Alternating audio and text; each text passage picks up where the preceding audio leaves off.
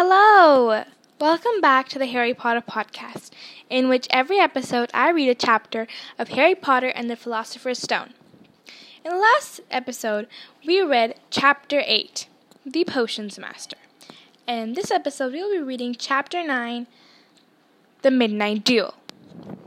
So let's begin! Chapter 9, The Midnight Duel. Harry had never believed he would meet a boy he hated more than Dudley, but that was before he met Draco Malfoy. Still, first year Gryffindors only had potions with the Slytherins, so they didn't have to put up with Malfoy much, or at least they didn't until they spotted a notice pinned on the Gryffindor common room, which made them all groan. Flying lessons will be started on Thursday, and Gryffindor and Slytherin would be learning together. Typical, said Harry darkly. Just what I've always wanted, to make a fool of myself on a broomstick in front of Malfoy. He had been looking forward to learning to fly more than anything else. You don't know you'd make a fool out of yourself, said Ron reasonably. Anyway, I know Malfoy's going to talk about how good he is at Quidditch, but I bet that's all talk. Malfoy certainly did talk about flying a lot. He complained loudly that first years never getting a chance to compete in Quidditch, boasting stories on how you always seemed to end with him narrowly escaping muggles and helicopters. He wasn't the only one, though. The way Seamus Finnegan told it, he'd spent most of his childhood zooming around the countryside on his broomstick. Even Ron would tell anyone who'd listen about the time he almost got hit a hang glider on Charlie's old broom. Everyone from wizarding families talked about Quidditch constantly. Ron had already had a big argument with Dean Thomas, who started their geometry about football. Ron couldn't see why this was an exciting game with only one ball and no one was allowed to fly. Harry had caught Ron prodding Dean's poster of West Ham football team, trying to make the players move. Neville had never been on a broomstick in his life, because his grandmother had never let him near one. Privately, Harry felt she had a good reason, because Neville managed to have an extraordinary number of accidents, even with both feet on the ground. Hermione Granger was almost as nervous about flying as Neville was. This was something you couldn't learn by heart out of a book. Not that she hadn't tried.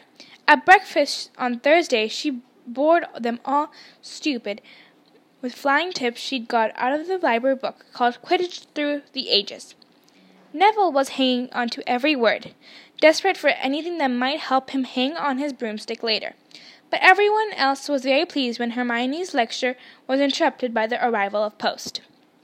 Harry hadn't had a single letter since Hagrid's note, something that Malfoy had been quick to notice, of course.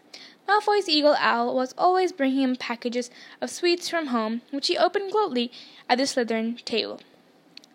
A barn owl brought Neville a small package from his grandmother.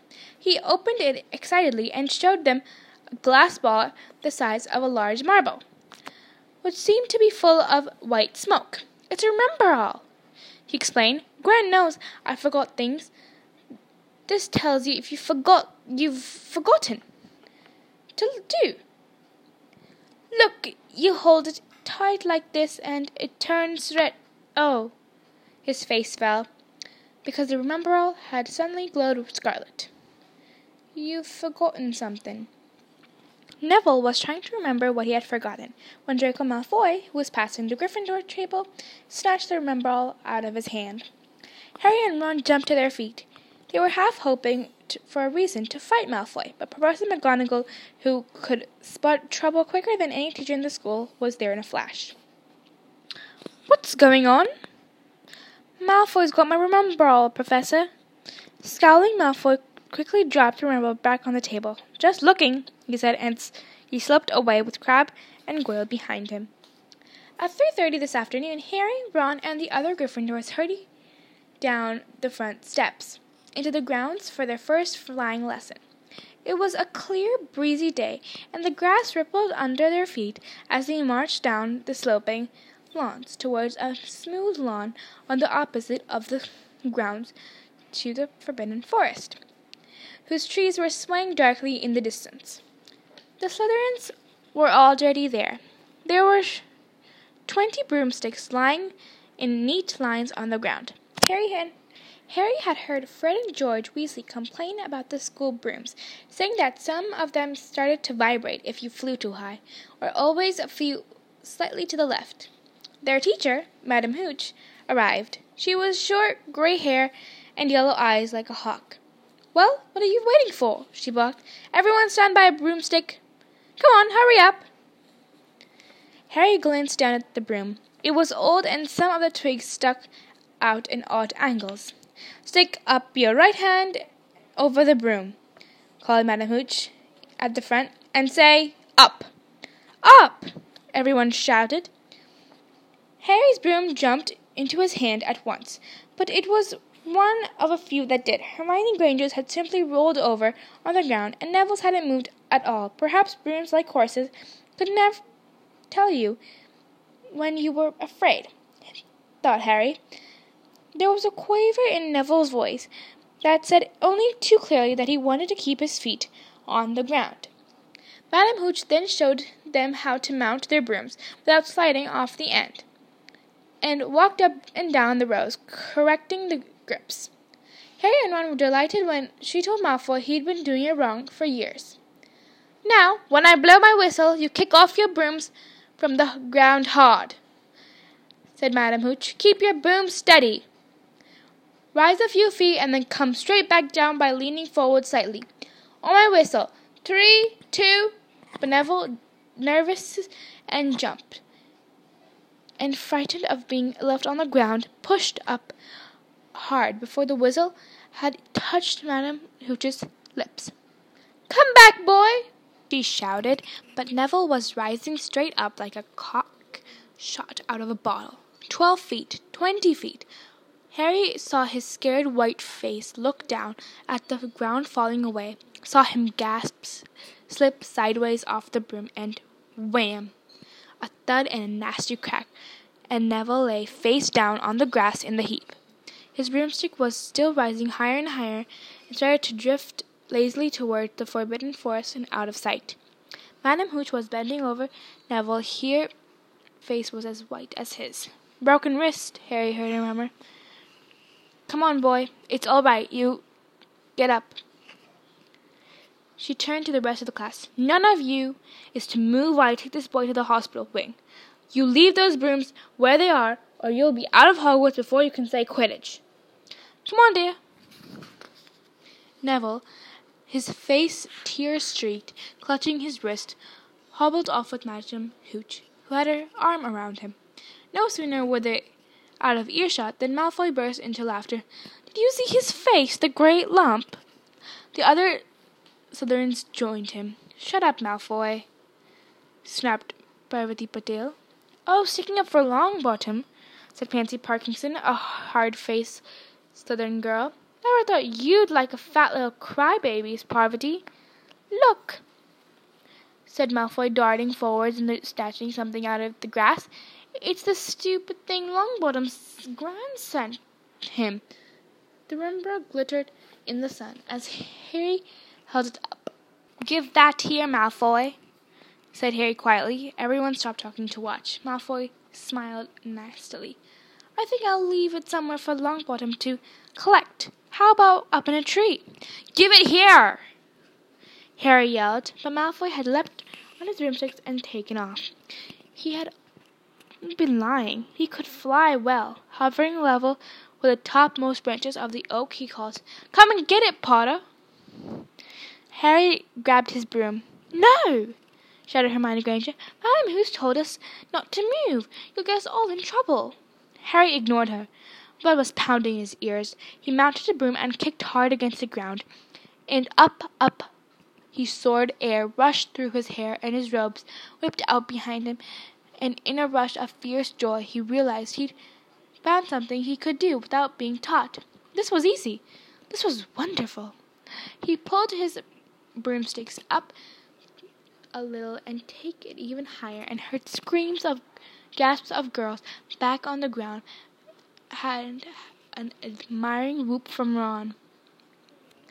He turned his broomstick sharply to face Malfoy in the middle air.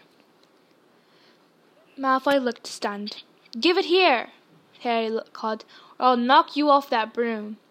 Oh, yeah, said Malfoy, trying to sneer, but looking worried. Harry knew somehow what to do. He leant it forward and grasped the broom tightly in both hands, and it shot towards Malfoy like a javelin. Malfoy only just got out of the way in time. Harry made a sharp about turning and held the broom steady. A few people were clapping. No Crabbe and Goyle up here to save your neck, Malfoy, Harry called.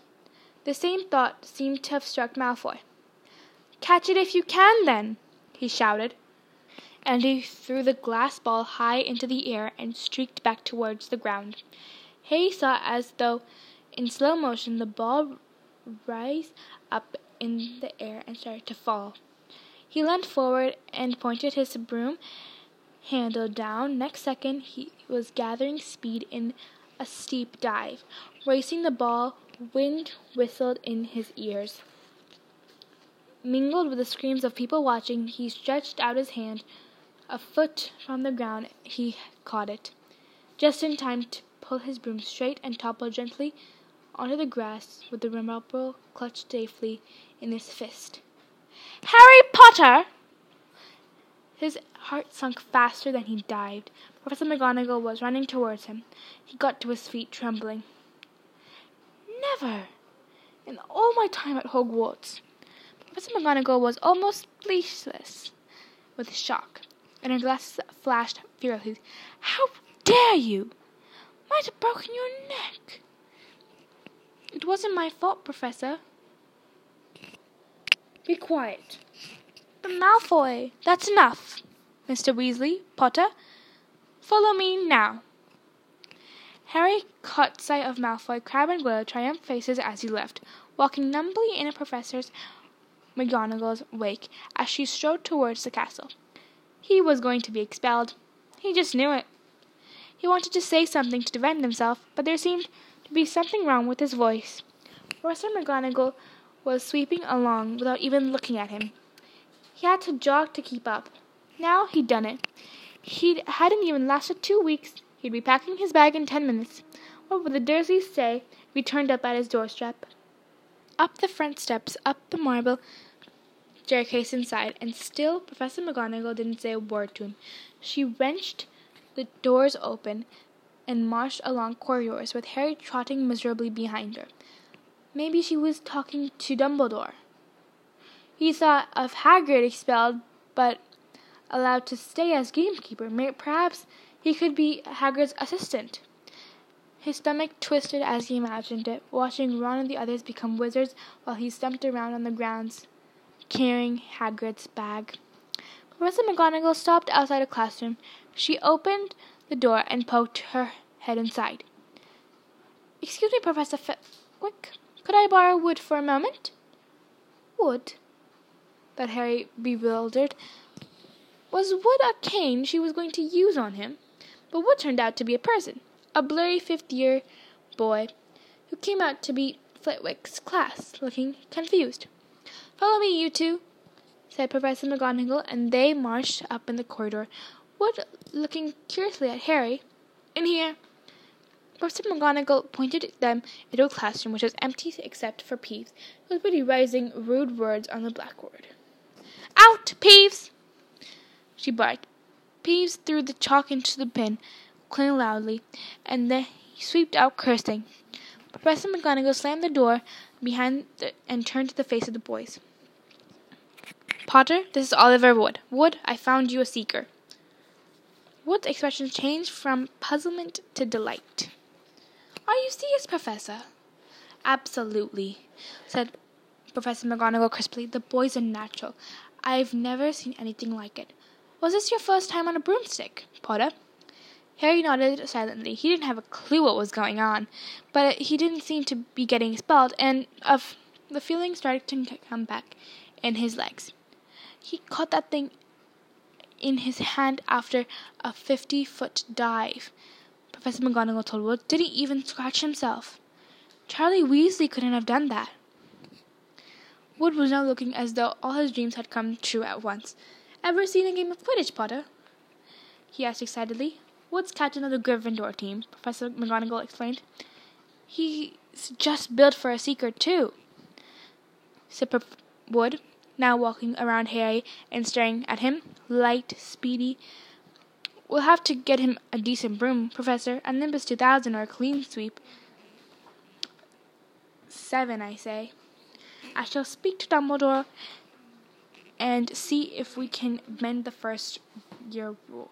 Heaven knows we need a better team than last year, flattened in the last match by Slytherin. I couldn't look at Severus Snape in the face for weeks. Professor McGonagall peered sternly over his glasses at Harry. I want to hear you training hard, Potter, or I may change my mind about punishing you. Then she suddenly smiled. Your father would have been proud. She said he was an excellent Quidditch player himself. You're joking. It was dinner time. Harry had just finished telling Ron what has happened when he left the grounds with Professor McGonagall. Ron had a piece of steak and kidney pie halfway in his mouth, but he'd forgotten all about it. Seeker! He said, First years, never. You must be the youngest house player in about a century, said Harry, shoveling pie into his mouth. He felt particularly hungry after the excitement this afternoon. Wood told me. Ron was so amazed, so impressed. He just sat and gaped at Harry. I start training next week, said Harry. Only don't tell anyone. One wants it to keep a secret. Fred and George Weasley now came into the hall, spotted Harry, and hurried over. Well done, said George in a low voice. Wood told us. We're on the team too. Beaters. I'll tell you, we're going to win that Quidditch Cup for sure this year, said Fred. We haven't won since Charlie left, but this year's term is going to be brilliant. You must be good, Harry. Wood almost skipping when he told us. Anyway, we've got to go. Lee Jordan reckons he's found a new secret passageway out of school. Bet it's the one behind the statue of Gregory the Smarmy that we found on their first week. See you. Fred and George had hardly disappeared when someone far less welcome turned up, Malfoy flanked by Crabbe and Goyle. Having a last meal, Potter? When are you going on the train back to the Muggles? You're a lot braver now when you're back on the ground and you've got your little friends with you, said Harry coolly. There was, of course, nothing at all little about Crabbe and Goyle, but as the high table was full of teachers, neither of them could do more than crack their knuckles and scowl. I'd take you on a duel on my own, said Malfoy. Tonight, if you want. Wizard's duel. Wands only, no contact. What's the matter? Never heard of a wizard's duel before, I suppose? Of course he has, said Ron, wheeling round. I'm a second. Who's yours? Malfoy looked at Crabbe and Goyle, sizing them up. Crabbe, he said, midnight all right? We'll meet you in the trophy room. That's always unlocked. When Malfoy had gone, Ron and Harry looked at each other. What's a wizard's duel? And what do you do? You mean you're my second, said Harry. Well, a second's there to take over if you die, said Ron, casually getting started on the list of his cold pie. Catching a look on his face, he added quickly, but people only die in proper duels, with real wizards. The most you and Malfoy be able to do is send sparkles at each other. Neither of you know enough magic to do any real damage. I bet he expected you to refuse anyway. And what if I wave my wand and nothing happens? Throw it away and punch him on the nose, Ron suggested. Excuse me? They both looked up. It was Hermione Granger. Can't a person eat in peace in this place? Said Ron. Hermione ignored him and spoke to Harry. I couldn't help overhearing what you and Malfoy were saying. Bet you could. And you mustn't go wandering around the school at night. Think of all the points you'll lose Gryffindor if you got caught. And you're bound to be. It's very selfish of you. And it's really none of your business, said Harry. Goodbye. All the same, it wasn't what you called the perfect end to the day, Harry thought as he lay awake Much later, listening to Dean and Seamus falling asleep, Neville wasn't back from the hospital wing. Ron had spent all evening giving him advice, such as, "If he tries to curse you, you'd better dodge him, because I can't remember how to block them." There was a very good chance that they were being caught by Filch and Mrs. Norris, and Harry felt he was pushing his luck, breaking another school rule today. On the other hand, Malfoy's sneering face kept looming up and out of the darkness. This was a big chance to beat Malfoy face to face. He couldn't miss it. 11:30, Ron muttered at last. "We better go." They pulled on their dressing gowns, picked up their wands, and crept across the tower room, down the spiral staircase, and into the Gryffindor common room. A few embers were still glowing in the fireplace, turning all the armchairs into hunched-back shadows. They had almost reached the portrait hole when a voice spoke from the nearest chair then. "I can't believe you're going to do this, Harry." A lamp flickered on. It was Hermione Granger, wearing a pink dressing gown and a frock. "You!" said Ron furiously. "Go back to bed." "I almost told your brother," Hermione snapped. "Percy, he's a prefect. He'd put a stop to this." Harry couldn't believe anyone who had been so interfering. "Come on," he said to Ron. He pushed open the portrait hole of the fat lady and climbed through the hole. Hermione wasn't going to give up easily. She followed Ron through the portrait hole, hissing at him like an angry goose. "Don't you care about Gryffindor? Do you only care about yourselves? I don't want Slytherin to win the House Cup, and you'll lose all our points I got from Professor McGonagall for knowing about switching spells." "Go away." "All right, but I warned you. You just remember what I said. When you're going on the train home tomorrow, you're so—" But what they were, they didn't find out. Hermione had turned to the portrait and the fat lady to get back inside, found herself facing an empty painting. The fat lady had gone on a nighttime visit, and Hermione was locked out of the Griffin Tower. "Now what am I going to do?" she asked shrilly. "That's your problem," said Ron. "We've got to go now. We're going to be late." They hadn't even reached the end of the corridor when Hermione caught up with them. "I'm coming with you," she said. "You are not." "Do you think I'm going to stand out here and wait for Filch to catch me? If he finds all three of us, I'll tell him the truth. That's I was trying to stop you, and you can back me up." "You've got some nerve," said Ron loudly. "Shut up, both of you," said Harry sharply. "I heard something." "It was a sort of snuffling. Mrs. Norris," breathed Ron, squinting through the dark. It wasn't Mrs. Norris. It was Neville. He was curled up on the floor, fast asleep, but jerked suddenly as they crept nearer. "Thank goodness you found me. I've been out here for hours. I couldn't remember the new password to get into bed." "Keep your voice down, Neville. The password's Pig Snout." "But it won't help you now. The fat lady's gone off somewhere." "How's your arm?" said Harry. "Fine," said Neville, showing them. "Madame Pomfrey mended it in about a minute." "Good.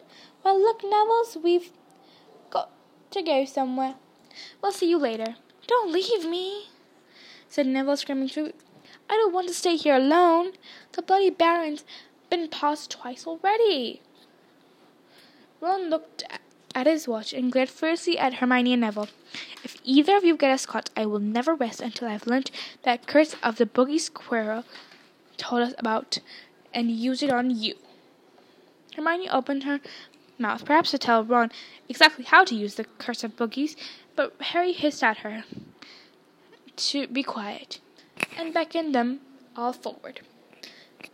They flitted along corridors, stripped with bars of moonlight from the high windows. At every turn, Harry expected to run into Filch or Mrs. Norris, but they were lucky. They sped up a staircase to the third floor and tiptoed towards the trophy room. Malfoy and Crabbe weren't there yet. The crystal trophy cases glimmered where the moonlight caught them. Cups, shields, plates, and statues winked silver and gold in the darkness. They edged along the walls, keeping their eyes on the doors at either end of the room. Harry took out his wand in case Malfoy leapt in and started at once. The minutes crept by. "He's late. Maybe he's chickened out," Ron whispered. Then a noise in the next room made them jump. Harry had only raised his wand when he heard someone speak. And it wasn't Malfoy. "Sniff around, my sweet. They might be lurking in the corner." It was Filch, speaking to Mrs. Norris, horror-struck. Harry waved madly at the other three to follow him as quickly as possible. He scurried suddenly towards the door, away from Filch's voice. Neville's robes had barely whipped round the corner when they heard Filch enter the trophy room. "They're hiding in here somewhere," they heard him mutter. "Probably hiding." "This way," Harry mouthed to the others, and petrified. They began to creep down the long gallery of suits of armor. They could hear Filch get nearer. Neville suddenly let out a frightened squeak and broke into a run. He tripped, grabbed Ron around the waist, and a pair of them toppled right into a suit of armor. The clanging and crushing were enough to wake up the whole castle. "Run!" Harry yelled, and the four of them sprinted down the galley, not looking back to see whether Filch was following. They swung around the door-post and galloped down one corridor, then another, Harry in the lead without any idea where they were going. They whipped through a tapestry and found themselves in a hidden passageway, hurtled along it and came out near the Charms classroom, which they knew was miles away from the trophy room. "I think we've lost them," Harry panted, leaning against the cold wall and wiping his forehead. Neville was bent double, wheezing and spluttering. "I told you," Hermione gasped, clutching at the stitch in her chest. "I told you." "We've got to get back to Gryffindor Tower," said Ron, "quickly as possible." "Malfoy tricked you," Hermione said to Harry. "You realize that, don't you? He was never going to meet you. Filch knew someone had been going to the trophy room. Malfoy must have tipped him off." Harry thought she was probably right, but he wasn't going to tell her. "Let's go." It was going to be that simple. They hadn't gone more than a dozen places when the doorknob rattled, and there came out, shooting the classroom in front of them. It was Peeves. He caught a sight of them and gave a squeal of delight. "Shut up, Peeves, please, or you'll get yourselves thrown out." Peeves cackled. "Wandering around at midnight, ickle firsties. Tut, tut, tut, naughty, naughty, you'll get caughty." "Not if you don't give us away, Peeves, please." "Should I tell Filch? Should I?" said Peeves in a saintly voice, but his eyes glittered wickedly. "It's for your own good, you know." "Get out of our way," snapped Ron, taking a swipe at Peeves. This was a big... "Students out of bed!" Peeves bellowed. "Students out of bed, down in the Charms corridor." Ducking under Peeves, they ran for their lives, right to the end of the corridor, where they slammed into a door, and it was locked. "This is it," Ron moaned as they pushed helplessly at the door. "We're done for. This is the end." They could hear footsteps, Filch running as fast as he could towards Peeves' shouts. "Oh, move over!" Hermione snarled. She grabbed Harry's wand, tapped the lock, and whispered, "Aloha Mora." The lock clicked, and the door swung open. As they piled through, shut it quickly, and pressed their ears against it, listening. "Which way did they go, Peeves?" Filch was saying. "Quick, tell me." "Say please." "Don't waste me, Peeves. Where'd they go?" "Shan't say anything if you don't say please," said Peeves in his annoying sing-song voice. "All right, please." "Nothing. Ha ha. I told you I wouldn't say nothing. You said didn't say please. Ha ha ha." And they heard the sound of Peeves swishing away and Filch cursing in rage.